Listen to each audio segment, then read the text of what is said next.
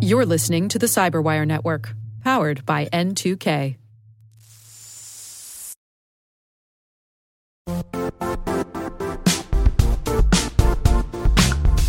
The IT world used to be simpler. You only had to secure and manage environments that you controlled. Then came new technologies and new ways to work. Now, employees, apps, and networks are everywhere. This means poor visibility, security gaps, and added risk. That's why Cloudflare created the first-ever connectivity cloud. Visit cloudflare.com to protect your business everywhere you do business.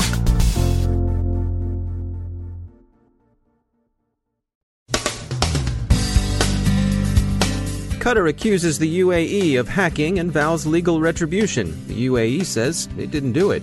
Warnings about vulnerabilities in commonly used IoT code. The FBI warns of risks inherent in internet-connected toys. And people really don't read those EULAs.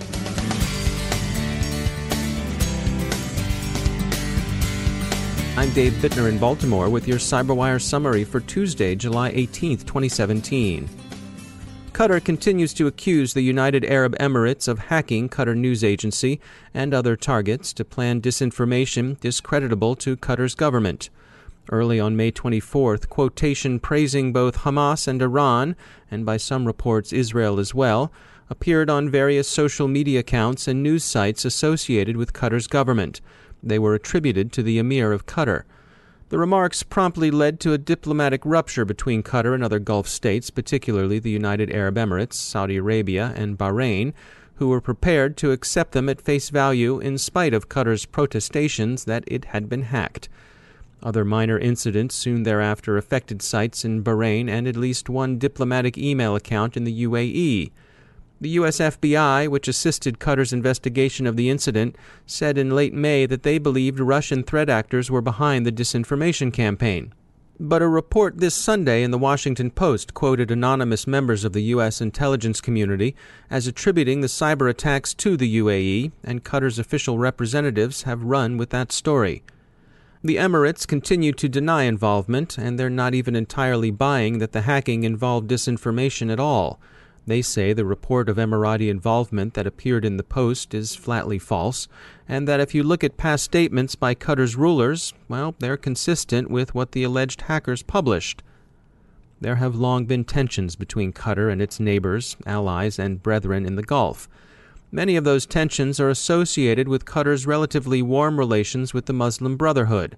For an indication of how wire-taut such tensions are, consider that a government has gone on record with charges of criminality against a neighbor that are founded on an anonymously sourced story in an American newspaper. Here in the U.S., it's summertime, and for a lot of kids that means summer camp. But it's not just archery, canoeing, and ghost stories around the fire. The NSA partners with educational institutions across the country, sponsoring summer camps through their Gen Cyber program. Tina Ladabush is the program manager for Gen Cyber. There's an extreme shortage of qualified cybersecurity professionals. So we thought that it would be important to generate a pipeline of individuals entering into the field, and we wanted to do that and reach students prior to entering college. So that's why the Gen Cyber program was created for the K through 12 student population. And so give me an overview. What kind of things does the Gen Cyber program offer? The Gen Cyber program is sponsored by the National Security Agency and the National Science Foundation. And what we do is we offer grants to universities to hold summer camps for K through 12 students and teachers. And we're introducing them to cybersecurity. We're trying to generate an interest in cybersecurity. We provide them with instruction on safe online behavior, cybersecurity topics. We introduce them to secure programming and cybersecurity first principles. Those are the types of things that are involved in the summer camp. And why is it so important to reach these young women before they reach college age? There are studies out there that show that students in the late elementary, middle school age, especially girls, develop an interest in certain topics. And we want to make sure that they are exposed to these types of topics early on before they hit college, so they don't stray away into another category, another subject area. We want to show them that they can actually be involved in cybersecurity.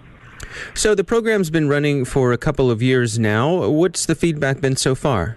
The feedback has been amazing, very positive. We have a lot of interest that's been generated throughout the couple of years. The program has grown significantly. 2014, we had 8 camps. We increased to 43. Last year, we had 120 camps. And this year, we're going to have 131 camps. And ultimately, how will you measure success? Currently, it's a little too early to measure success because the program is so new.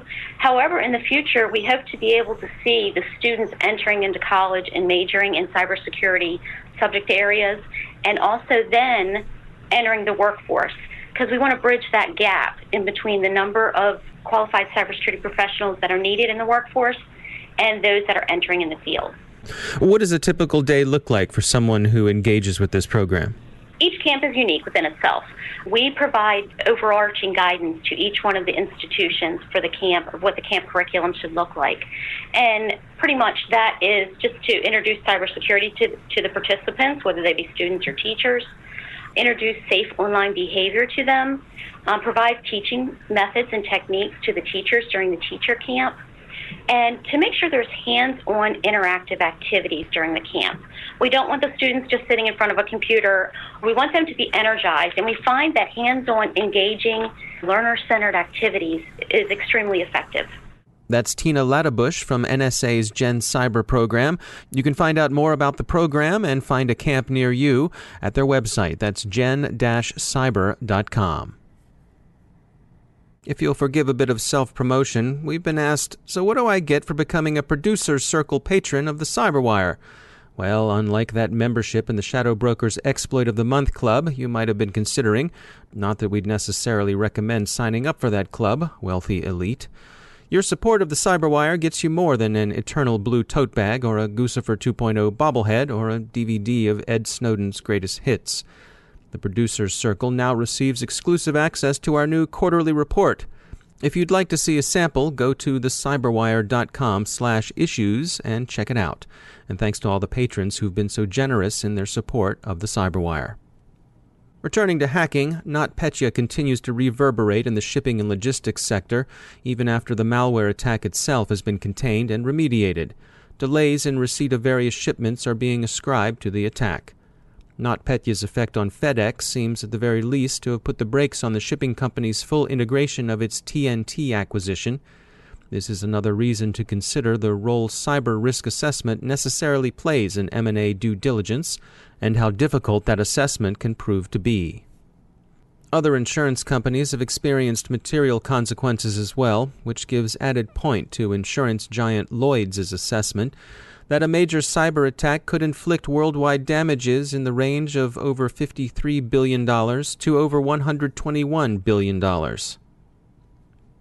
Axis Communications patched an issue Senrio researchers found with Axis high-end and widely used security cameras. Axis deserves some credit here because they're early to the patching. The flaw, Devil's Ivy, is found in the widely used open-source code GSOAP. The problem is widespread and extends far beyond Axis. The vulnerability is likely to endure, given the notoriously low rates at which IoT devices are patched. Other IoT issues surface in children's toys. The FBI warns that it's probably not a good idea to give your young sons and daughters internet-connected toys. The Bureau's concerns are centered for the most part on the kinds of data such toys collect: pictures, voices, names, geolocation, and so forth. The information is for the most part collected innocently, but what's collected can be compromised, and it's not easy to undo the damage of a breach. It's also unlikely you'll ever patch a talking kukla. If it's unlikely to happen with security cameras, it's less likely to happen with a much-loved and chewed-over teddy bear. Security firm Plixer's Michael Patterson communicated a familiar call for regulation to us in response to news of this warning. He said, quote, "Expecting consumers to do their homework before making an internet-connected toy purchase isn't going to happen." He argues there ought to be a law. If the government can require nutrition labels on packaged food, why not collection labels on connected devices? And he adds that those very one-sided end-user license agreements, the EULAs that you never read, are insufficient to protect privacy. And speaking of EULAs, free Wi-Fi provider Purple conducted an experiment that turned out about as one might expect.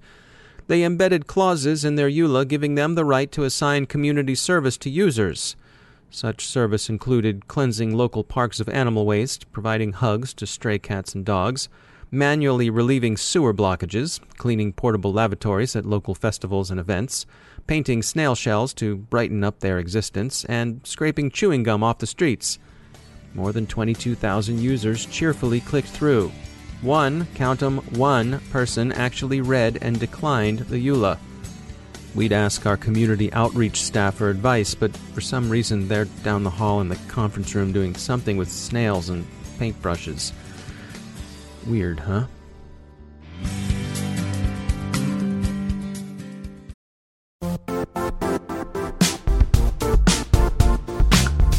And now, a word from our sponsor, Zscaler, the leader in cloud security.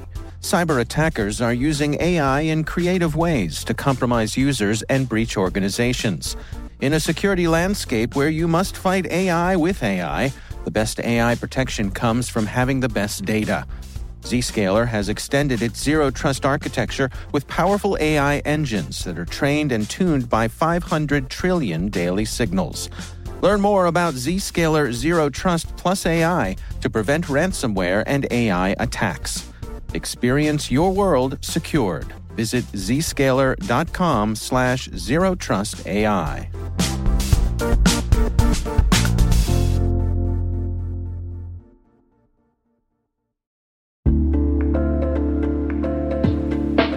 Are lengthy security reviews pulling attention away from your security program? With the largest network of trust centers, Vanta can help you streamline security reviews to win customer trust, save time, and close deals fast. Proactively demonstrate security by showcasing key resources like your SOC 2 or ISO 27001 and provide real-time evidence for passing controls. And when a security questionnaire is required, Vanta takes the first pass for you.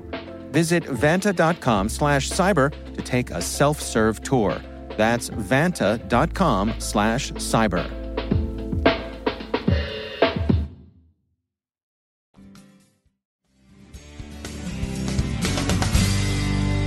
And I'm pleased to be joined once again by Marcus Rauschecker. He's the Cybersecurity Program Manager at the University of Maryland Center for Health and Homeland Security.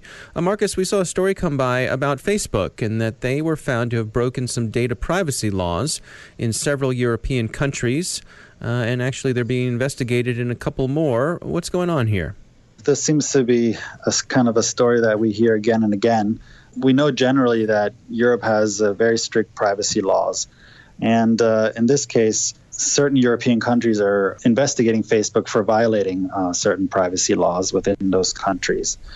Facebook is arguing that it doesn't necessarily have to comply with some of these national laws because really they argue that their presence in Europe is located and specific to Ireland and that they have to follow Ireland law because their main office is located in Dublin. There's certainly going to be a lot of debate about that, especially because Facebook does, of course, have some presence in a lot of the other European countries, a physical presence in a lot of these other European countries. But the fact of the matter is, right now, the fines for violating some of these privacy laws are relatively low, especially for a company such as Facebook, which has about $30 billion in revenue per year. But Europe is looking to change that. The fines for violating some of these privacy laws will go up in the future. In fact, next year, May 2018, we'll see the initiation of the European General Data Protection Regulation. That's going to make it a lot more costly if a company is found to violate data privacy laws, European data privacy laws, which will certainly give a company that's operating in these countries a lot more reason to look at their privacy policies and their practices to make sure that they're in compliance. It's an interesting argument from Facebook's point of view. I mean, if you compare it, it's obviously not a direct comparison, but I think of like a pharmaceutical company.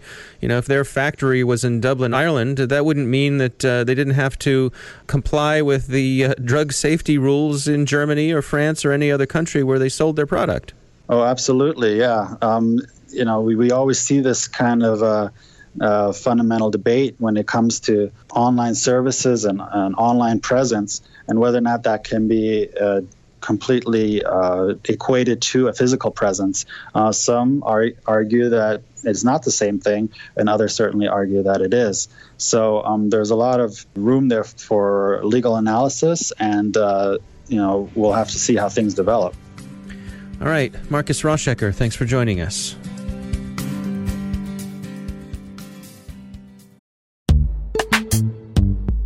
Struggling to secure on-prem apps with modern identity? Don't worry, you're not alone.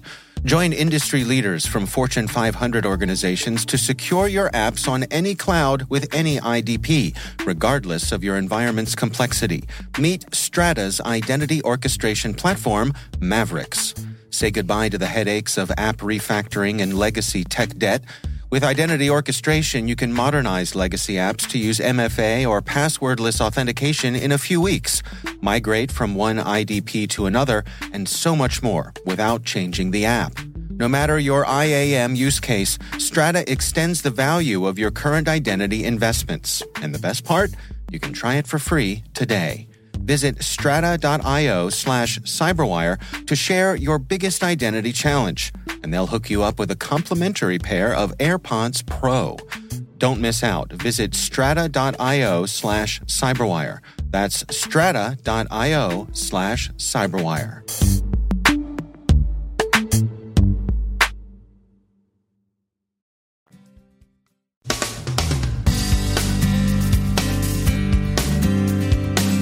And that's the Cyberwire.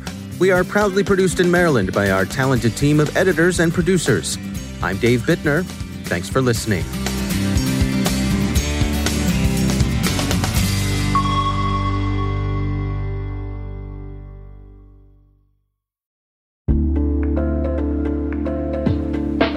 Hi, everybody. It's Maria Varmazes here, your host over at T-Minus Space Daily, and sometimes a guest on Hacking Humans, too.